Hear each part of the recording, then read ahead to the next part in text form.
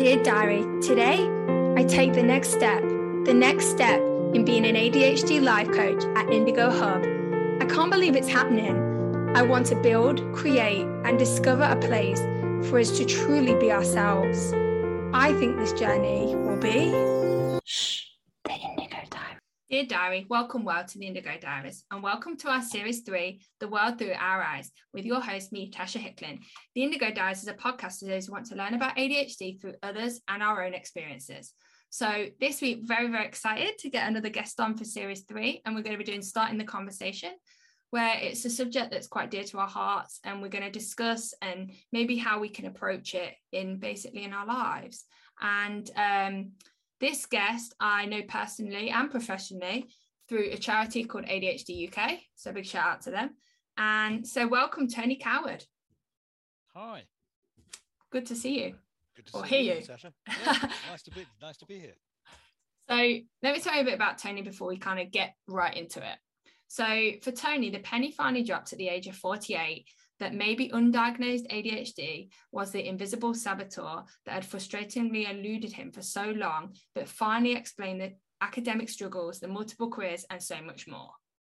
So Tony set out to discover as much as he could about ADHD strengths and challenges that presented themselves. And in the effort, he wanted to help others. So he had a support group and later became an ADHD coach with ADCA.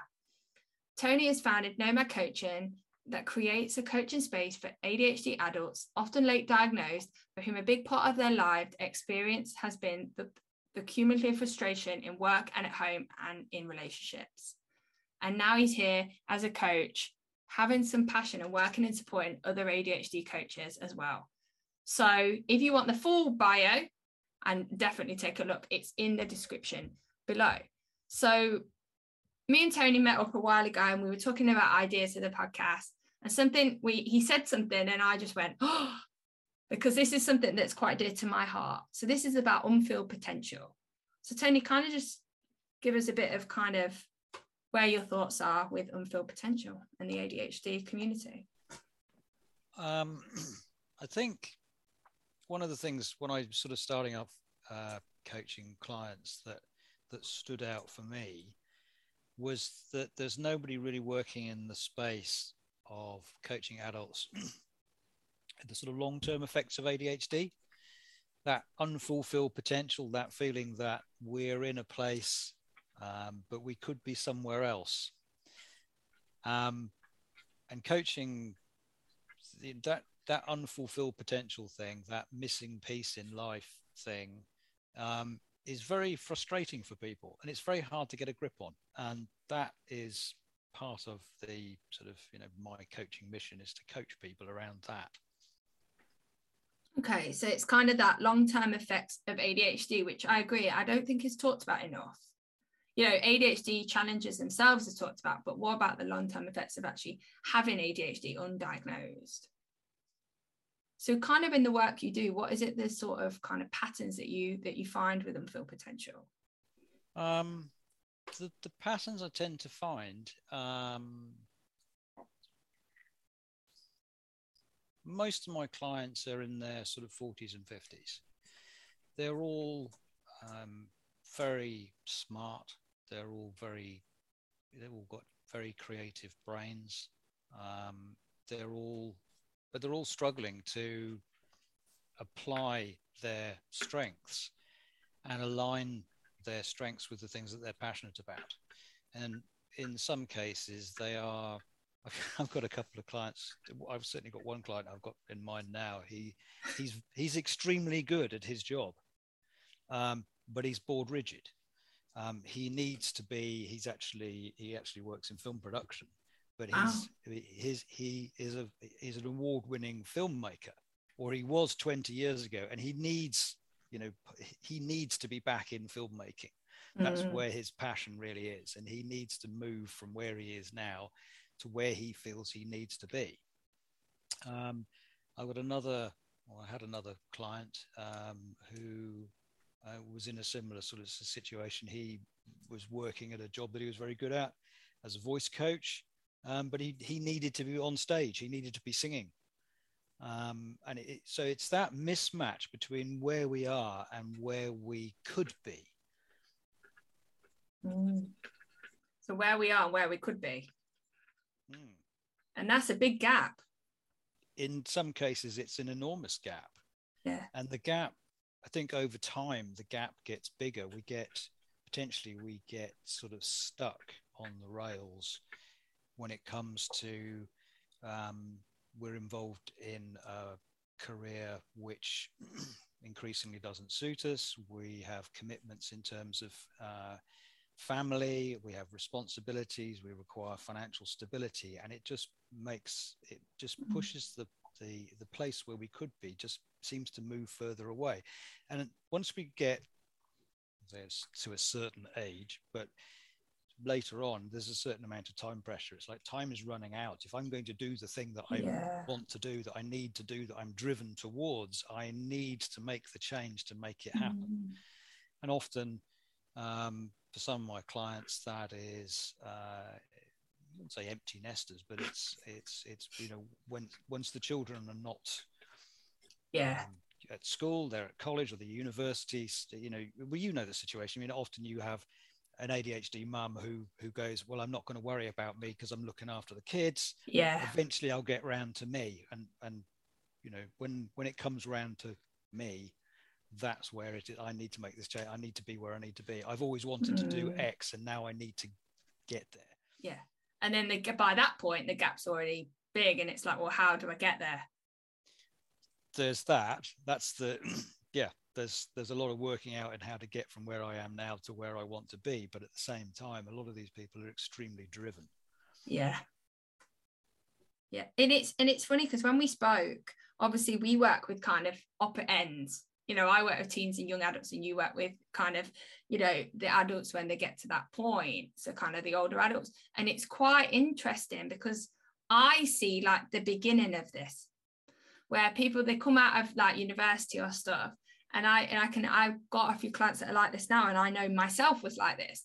You come out and it's like, well, I am here and I'm going to do this job and I'm going to start it. But then it's like, well, I want to do this. I really am great at this, but this is where I need to be, or this is what I'm expected to do. So this is what I'm going to do. So it's kind of like you're almost at that point where, the gap's got a lot big, and I'm always almost at the start of where the gap's starting to become. That's right. And there's another piece in there that when we're kind of starting on our career path, we have a vision of what our career is going to look like, and vision and reality are often quite different. Yeah, they are. It's not unusual for somebody to arrive in their 50s and go, in actual fact, the career that I envisioned when I left university is not the career that I've got now. And actually I need to do something different. So how do you feel like kind of the ADHD, the long-term effects of ADHD here with the unfilled potential, how do you think the ADHD impacts this? ADHD just makes it a lot more difficult to sort of structure and plan and work out how to get from one place to another. It makes it more difficult to take the actions that are required. It also makes it more difficult to essentially give ourselves permission to say it's okay. This is a genuine and worthy thing, and I need to do this, and it's okay for me to make changes in my life and the lives of people around me in order to do this, because it's driven by a need. And over time, not satisfying that need has an opportunity cost. We are essentially denying ourselves, and that increasingly hurts, and that kind of adds to the frustration that we feel when it comes to not moving forward with this stuff. And I find that a lot of my clients, when it comes to that, the needs that they need and they're driven there, but then at that point the costs are quite short because obviously they're just starting out there. But then if you're doing that for 20 years, those costs get far greater. Yeah, they do. They get huge.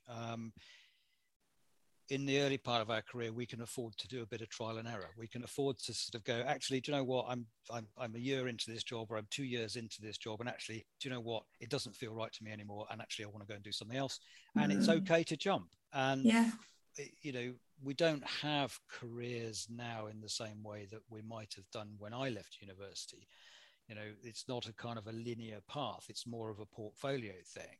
Yeah. And we're much more ready to go, actually, this part of my portfolio is now, it's now time to exit this and move into something else. So that's okay. So yes, there is that. There is definitely that gap. And as time goes on and we take on more responsibilities, we have more commitments to other people, it becomes much more difficult to make that switch. So with unfilled potential, right? They've got this sense of unfilled potential. How do you see that being displayed with a lot of your clients? Like, how do they know that they've got that unfilled potential?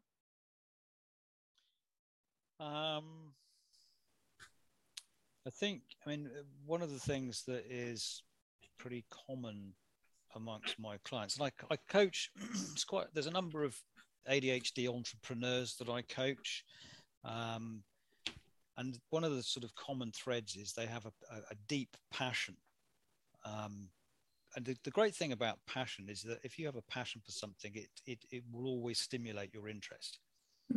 But that passion is often not directed very specifically. It tends to be a bit of a scattergun approach. And quite often I'm having conversations with clients about, you know, well, what's behind this? What's the mission? What are you here to do? What's the problem you're trying to solve? What is it that you have to do? Out of all these things, narrow it down. You know, you need to deliver value in all these different ways. Narrow it down. What's essential? And what are the things that you are doing that aligns with that mission? Yeah. And like you said, it's we go, oh, we've got this side of this and this, but that alone is not going to get into action and not going to get into moving. No, that's where, you know, we do some work around, you know, core values, mission, purpose, the strength stuff that you'll be familiar with. And we also look at, of course, the challenges, the barriers, the things that are getting in the way. Yeah. We start sorting that we start coaching around that. We start moving the client forward. They get more clarity around what it is, you know, exactly what that unfulfilled potential is, and what the meaningful contribution that they need to make that will fill that unfulfilled potential. Once they've got a very clear vision around that, then they can start to align the things that they are doing and the actions that they are taking that will move them forward. Yeah. Once they're underway, they almost, I wouldn't say it's perpetual motion, but, you know, once they're underway and they've started the momentum, it's, you know, the first small step leads to the second step, and the second step leads to the third step. And by the time you've done the third step, steps 4, 5, 6, 7, and 8 are much easier. Yeah. Yeah. And that's when you bring it from this kind of zoomed out kind of fluff to this kind of zoomed in, this is exactly what you're going to do, which makes it more accessible. And then when you get the steps going, then you fulfill the momentum, and then it keeps going, the passion grows.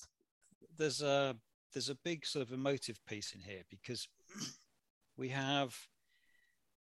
feel the frustration, and we feel this sense of being pulled in a particular direction, but it's not articulated in any sense. It's senses. I sense something. I have this theme in my head. I have this atmosphere. I have a feeling. I have an emotion about this, but I can't kind of rationalize that and understand what it is. And that's where the coaching comes in. And they start to be able to, you know, it's when they start articulating that, and they have to start explaining that to a coach. And the coach is starting to sort of narrow that down and going, okay, well, I hear what you're saying, but let's, you know, keep going. Let's be a bit more specific. What's actually behind that? Yeah. Then they start listening to what they're actually saying, and you get the aha moments. And they go, actually, I realize that thing that I'm doing is something I need to discard. And this thing that I'm leaning towards is something that I need to do more of. And this thing I see is something that's a barrier. And this is a resource that I can use. And that's the support that I need. And this is the action I need to take. And then they start building the whole thing themselves from their own self-awareness. Yeah. This isn't about, leading people down a path or supporting them. This is about encouraging them and helping them to come to their own realizations, their own aha moments, and help them to move themselves forward. Yeah, because when you're in the depth of your life and all that, it's hard to have that, taking that seat back to look at it in that rush, in that mood. So that's what a coach can do. It helps evoke your own self-awareness to the thing that you're in, because they say, like, when you're in the train, or you can't see the specifics or the bigger picture because you're so involved, and then when emotions come in, it makes it very complicated. It does. There's a sort of analogy that I have of a greenhouse, and if you have a greenhouse that's filled with plants in the summertime, it's just a sea of plants. If you're inside the greenhouse, you're just surrounded by green. And what you need to do is step out of the greenhouse and walk around the greenhouse to be able to identify the different bits and pieces. So you almost need to have, you've got the client in the middle of the greenhouse going, well, where do I find the red peppers or the tomatoes? And you've got the coach on the outside going, well, why don't you try this corner over here? Have a look. It's that, isn't it? Yeah, that's funny, because I have a similar analogy of when you're in a boat and you've got waves coming over in a storm, and the coach is like the lighthouse that can see the bigger picture of you in the storm to help you get there and identify what's in front of you. Brilliant. I like the greenhouse one. I'm gonna have to steal that one. Copyright to Tony Carrot. So you said there that when you discover the core values, the strengths and all that stuff, but you said that people struggle to apply them to what they're doing. I think if you are aware of your core values and you're aware of your strengths, you can then start to work more, more consciously with those strengths and with those values to move you in the direction that you need to go. So I think a large part, I think one of the foundation stones of ADHD, managing ADHD and managing all the little bits and pieces that are vaguely attached to ADHD, I think awareness is the cornerstone of it. If you're aware of something, you then have an opportunity to make a choice. Here's the thing, what am I going to do about it? And at that point, you have the opportunity to manage that and think about the action steps that you need to take and establish the routines and the processes and all the other bits and pieces that go with it. But the awareness is the absolute key. And it kind of comes back to that, that initial awareness is like a feeling and atmosphere kind of stuff. It's actually an articulated self-talk awareness of, actually, I see what's going on here. I understand this, and I see what I need to do. And now I have a choice. I can do it, or I can go, no, I shall be oppositionally defiant and I will ignore what I'm telling myself and I shall binge watch Game of Thrones or whatever it happens to be. But the important thing there is it's a choice. Not being forced to, or feel like you've got no awareness and you're just kind of going into that default. And that's what I always say, that when you feel like you have a choice in life is when you're working with yourself and working with who you are and all that, because that's what it's about here. It's choice. We don't want to get to the end of the day and regret everything we've done. We want to be able to be aware and make those choices that are right for us and that align with who we are. That's absolutely right. I think the ability to make choices, to recognize that we have choices, and to make those choices is empowerment. Yeah. And empowerment is key. Empowerment is key. We're going to spend a long time trying to manage our own ADHD. And the more empowered we feel to be able to do that successfully, the more successfully we're going to manage, and the more successfully we are going to move closer to and fulfill our potential. Hear, hear. So I think that's a good point to have a break. And we'll come back. So the whole point is empowerment. I've got that word to kind of just give me some room to think. So we'll come back with Tony and we'll carry on the conversation. Thanks, Tony. No worries. And we're out.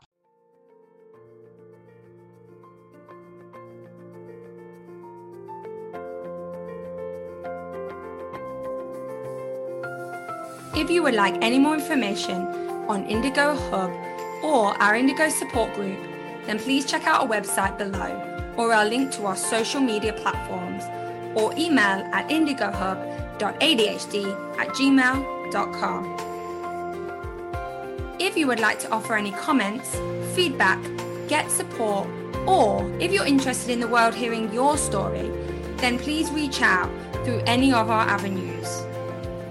As said before, have a positive week. Check in again later. And we're out. Shh, the Indigo Diary. And we're back. And as always, we end up talking a long time in the break and going here. And then it's like a tradition. We go break and then it just goes everywhere. It's brilliant. And sometimes some of the best stuff comes out on the breaks. I really need to start recording the breaks. But yeah, so we were talking about well, go back if you've come to this point, go back and listen to what we were talking about before: unfilled potential, empowerment, and lots of good stuff. So I want to ask you about kind of something that I see in coaching and in clients, and something I went through myself, was when you come into unfilled potential, right? There's a lot of deeper stuff going on here than just kind of, the job itself. And when I talk about deeper stuff, I'm talking about the emotion element. What are kind of your experience with that?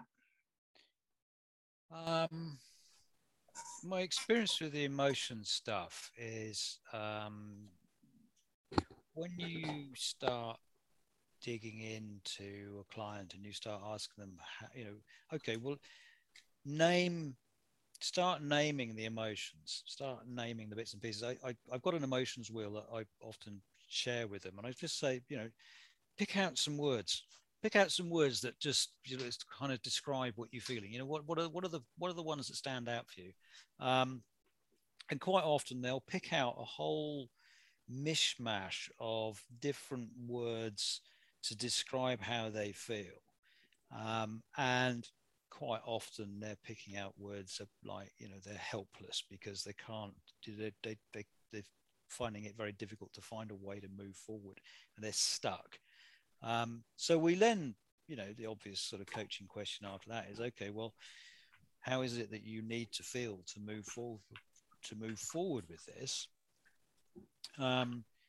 So they'll start picking out words around, I need to feel peaceful. I need to feel calm. I need to feel confident. I need to feel, I need to be able to apply my creativity. And they'll start expressing where they need to move to in terms of their emotional energy. And I'll sort of say, okay, well, if you want to move from feeling lethargic and bored and helpless and a bit stuck and a bit guilty, and you want to be cheerful and enthusiastic and creative and satisfied and proud, what needs to happen?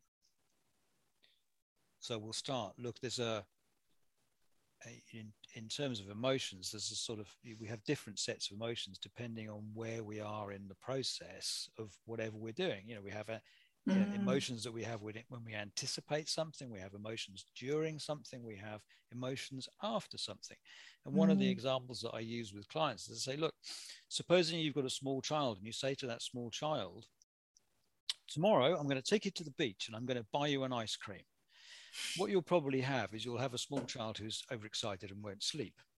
But the very intense, potentially anticipatory emotions there. And what we do not want to do at all, ever, is to say to the child the following morning, right, okay, I've changed my mind. We're not going to the beach today. We're going to do something else.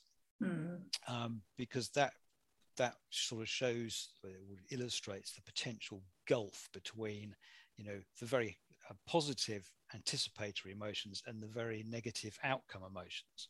So what we want to do is we want to take the child to the beach and go, okay, we could have an ice cream, but before we have an ice cream, I thought perhaps we'll go on the fun fair. So we're adding to that. So not only am I getting my ice cream as a child, I'm getting a ride on the fun fair. So I'm getting more than I expected. So my bonus, the outcome emotions that I was expecting are actually being ramped up. I'm getting so much more than I expected. So in terms of the sort of unfulfilled potential stuff, looking at the emotional aspects of it and thinking about the emotions that we have anticipating where we could be and thinking about the outcome emotions of how we would feel if we are doing the thing that aligns with our mission and that we're passionate about, starts to illustrate that emotional shift. And from an emotional point of view, as a client, I want this thing. Emotions are the payoff for the things that we do. We want the payoff to be greater than our expectations. We always want that payoff to be a positive thing. And if we have that positive emotional reward for the direction we're moving in, bingo. Yeah. It keeps us going.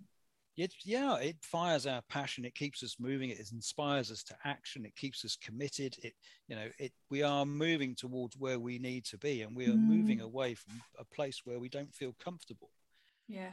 And I think it comes back to that thing about what you were saying earlier about fantasy versus kind of realistic, right? Because if we have that anticipation and then we get more from it, a bit like the child, he had this anticipation that he was going to get an ice cream, but then when in the fun fair, then it even adds and it gives that bonus rather than that we overarch and then we fall short of that, which then comes back to unfulfilled potential. Yeah. It illustrates that sort of under promise over deliver piece, doesn't it? And you could almost imagine the child in the playground saying to his friends, not only did I get an ice cream at the beach, I went on the fun fair as well. It's that. I mean,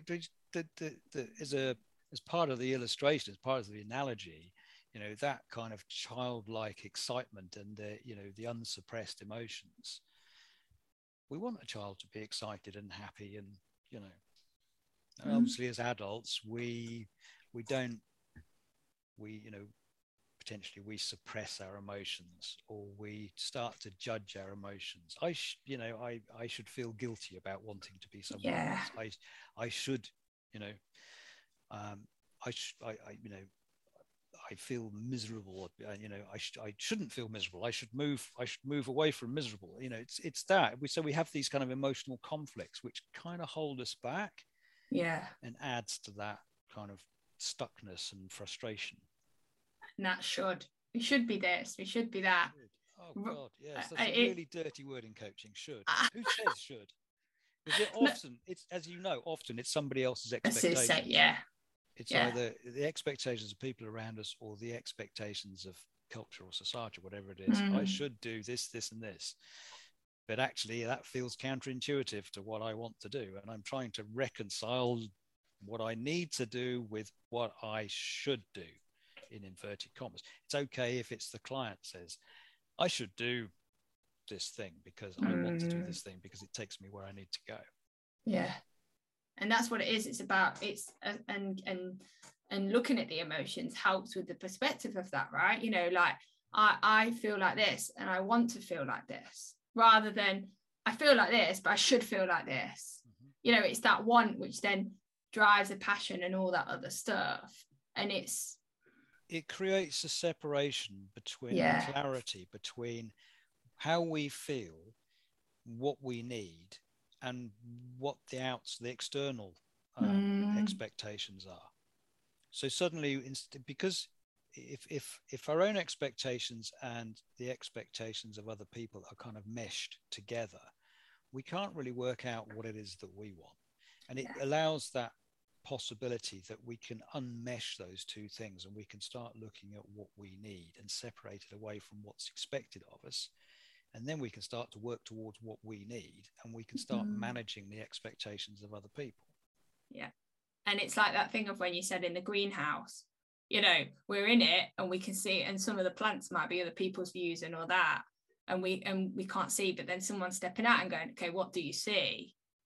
Is that way of doing it. And that wheel invites them to do that, because I know for me personally, and also for a lot of my clients at our age, it's that other people's expectations and the world's expectations that we go into a lot of this, which then creates after time unfulfilled potential, because it's comes back to where we are versus what we could be. Yep. I think the emotions piece is not overlooked, but I don't think it's Yeah, given the importance in ADHD that it should be. I In agree. clinical terms, you can't measure it. Yeah, It used to be part of diagnostic criteria. It's not anymore. But I think for me, the two core parts of ADHD are, on the one hand, the executive functioning stuff, task initiation, goal-directed persistence, organization, planning, prioritization, stress tolerance, response inhibition, all those executive functions. And the other part is the emotions, particularly the anticipatory and outcome emotions.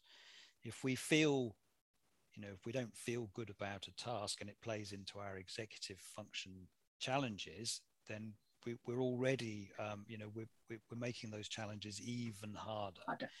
And so you end up with these feedback loops between the emotions that we feel around things and the executive function challenges and strengths. Because if we feel good about something, we're off we go. No problem. I've been successful at this before. I'm really excited about this. That plays into our, it supports our executive functioning. So you have this, you have on the one hand, you have the executive functions, you have the emotions, the whole emotions architecture.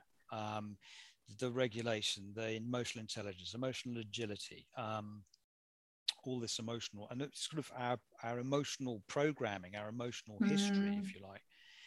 And you end up with these sometimes positive, sometimes negative feedback loops. And on top of this, you have sort of the ADHD related bonus multipliers, I call them: perfectionism, anxiety, rejection sensitivity, imposter syndrome, all that stuff, which just, when it comes to the negative feedback loops, just freezes everything.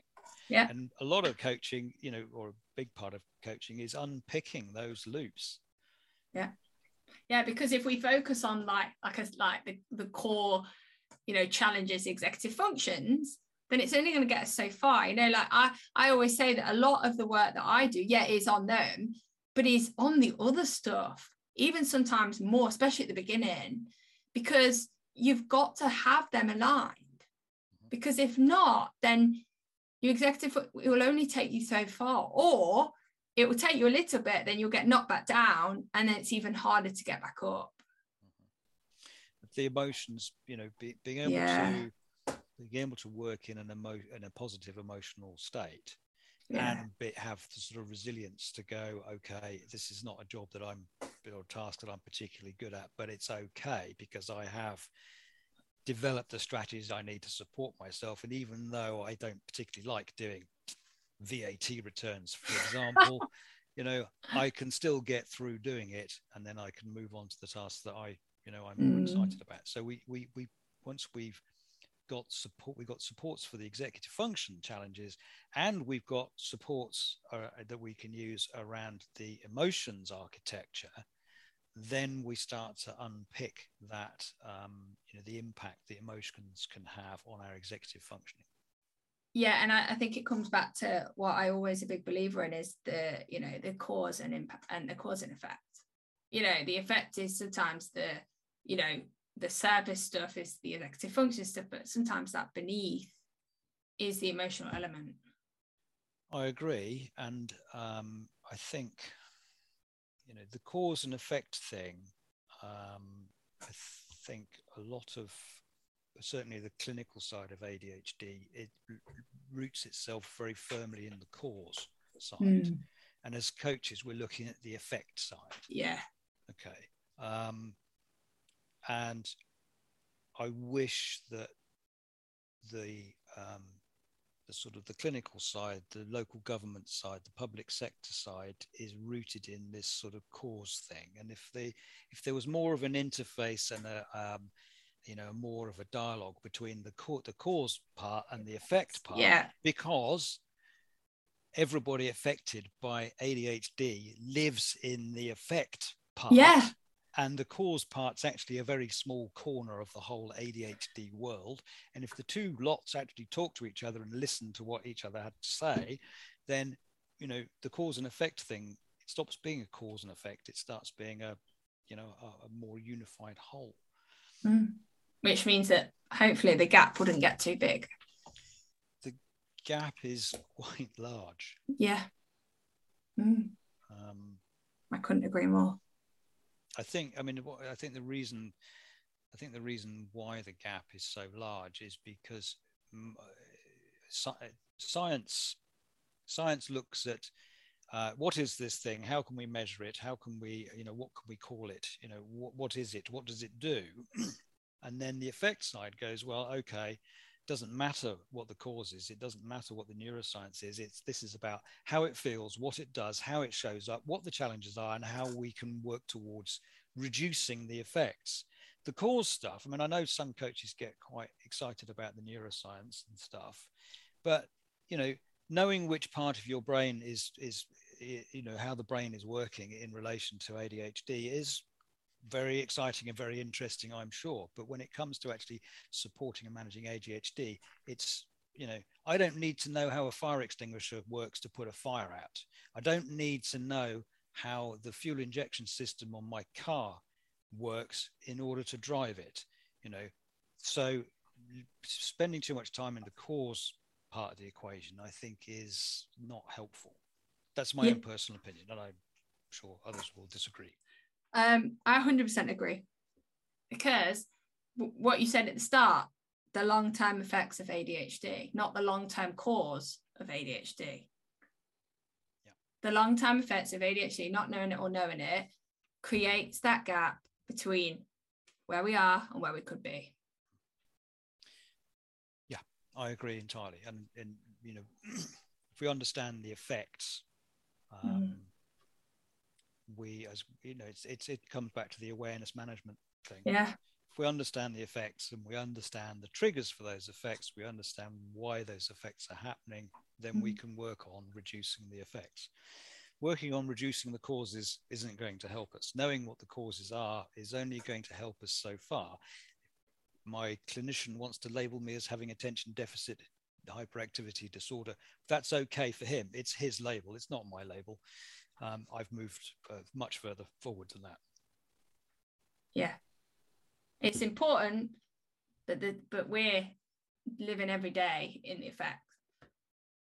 And we need, and that's what emotions, that's everything. And in order to get that potential, knowing the cause, knowing that you have it, all that is important. But knowing how to give yourself permission to have the effect, giving yourself permission to do it, and also getting the momentum going to get the potential that you deserve. Yeah, I think getting an assessment and a diagnosis is important, but it's not the end of the journey. It's the start of the journey. It's just it's a road sign you passed. And, once you've kind of passed that road sign, and as you were well aware, there's a period of potentially turmoil for a few weeks and months after that. Some people find it liberating. Some people go through what I've heard called the big sad. Some people grieve. Once we're beyond that, we then start on the awareness journey. And obviously coaching can help when it comes to the awareness and the management stuff. It's piecing together the bits and pieces and working out what the effects are and working out how we can best manage. And it's not about coaching people so that they learn from us how to do it. It's coaching people to empower them to develop their own solutions, because everybody's unique. Every ADHD brain is unique, which is one of the the great things about coaching people, is that they're all individual, unique, beautiful people. Yeah, I learn from them. I think it's brilliant. Sometimes I come out and I'm like, what's that? I need to go and research. Like, because that's what it's about. Because everyone, where we are, right, is everyone's expectations, all these things. Where we could be is when we live ourselves the way we need to do it, with our strengths and our values, get into the action and we start moving forward. When we stop looking out, like you said, when we take that step out of our own greenhouse, look at it with those fresh eyes, and then get into the greenhouse and start organising and sorting. That's absolutely right. That's lovely. Great. I could have clapped many times, but I didn't. My hands were going, yes. Great. And it's been really, really nice to speak to you, Tony. Any kind of last words or last thoughts? Yes. There's I watched part of a TED talk recently. I don't normally watch TED talks, but it popped up on my LinkedIn feed. It's where we are now that's not what matters. It's where we're going. It's where we're going to get to. It's what we're going to do next. That's the important thing. So wherever we are now is just it's just a way station on the way to where we're going, and we need to kind of make sure that we're heading in the right direction. If we can visualize the end of the line and where we're going to get to, that's even better. But it's about the journey, not the destination. It's about the journey and not the destination. Yeah. Thanks, Tony. So if people want to find you, where can they find you? Well, to be honest with you, I'm not very easy to find. You can find me on the World Wide Web at www.nomad.coach, and I'm on LinkedIn. But I'm afraid I've sort of more or less disentangled myself from social media. Yeah. But you've got a website, and I'll put it below. So if you want to speak to Tony about anything further here, or you want to get some coaching from him, then please reach below and reach out to him, because I know him personally, he's a great coach, and what you heard today just shows it. So thanks, Tony. So today we leave another episode with many things to think about and many questions or things that we, further thinking. That's what I really like, to give you something to think about. And 2 weeks we'll be dropping another one. I'm not sure what it will be. It'll either be series 1 or 2, who knows. But if you're interested on coming on as a guest, or you want to share experience or anything like that, then please reach out through our social media avenues or by email. So thanks again, Tony. I really appreciate you coming on. You're very welcome. It's been a joy. Thank you. So come back, learn, listen, and experience the world through not my eyes, but our own eyes. Why not? Have a great week and be empowered. You heard it today. Empowerment is key. And we're out. Dear Diary, as Indigo Hub's process goes on, it makes me stop and wonder, could there be more for us? More light, more experience, and more ways to see the world through our own eyes. I think this journey will be... Shh, they didn't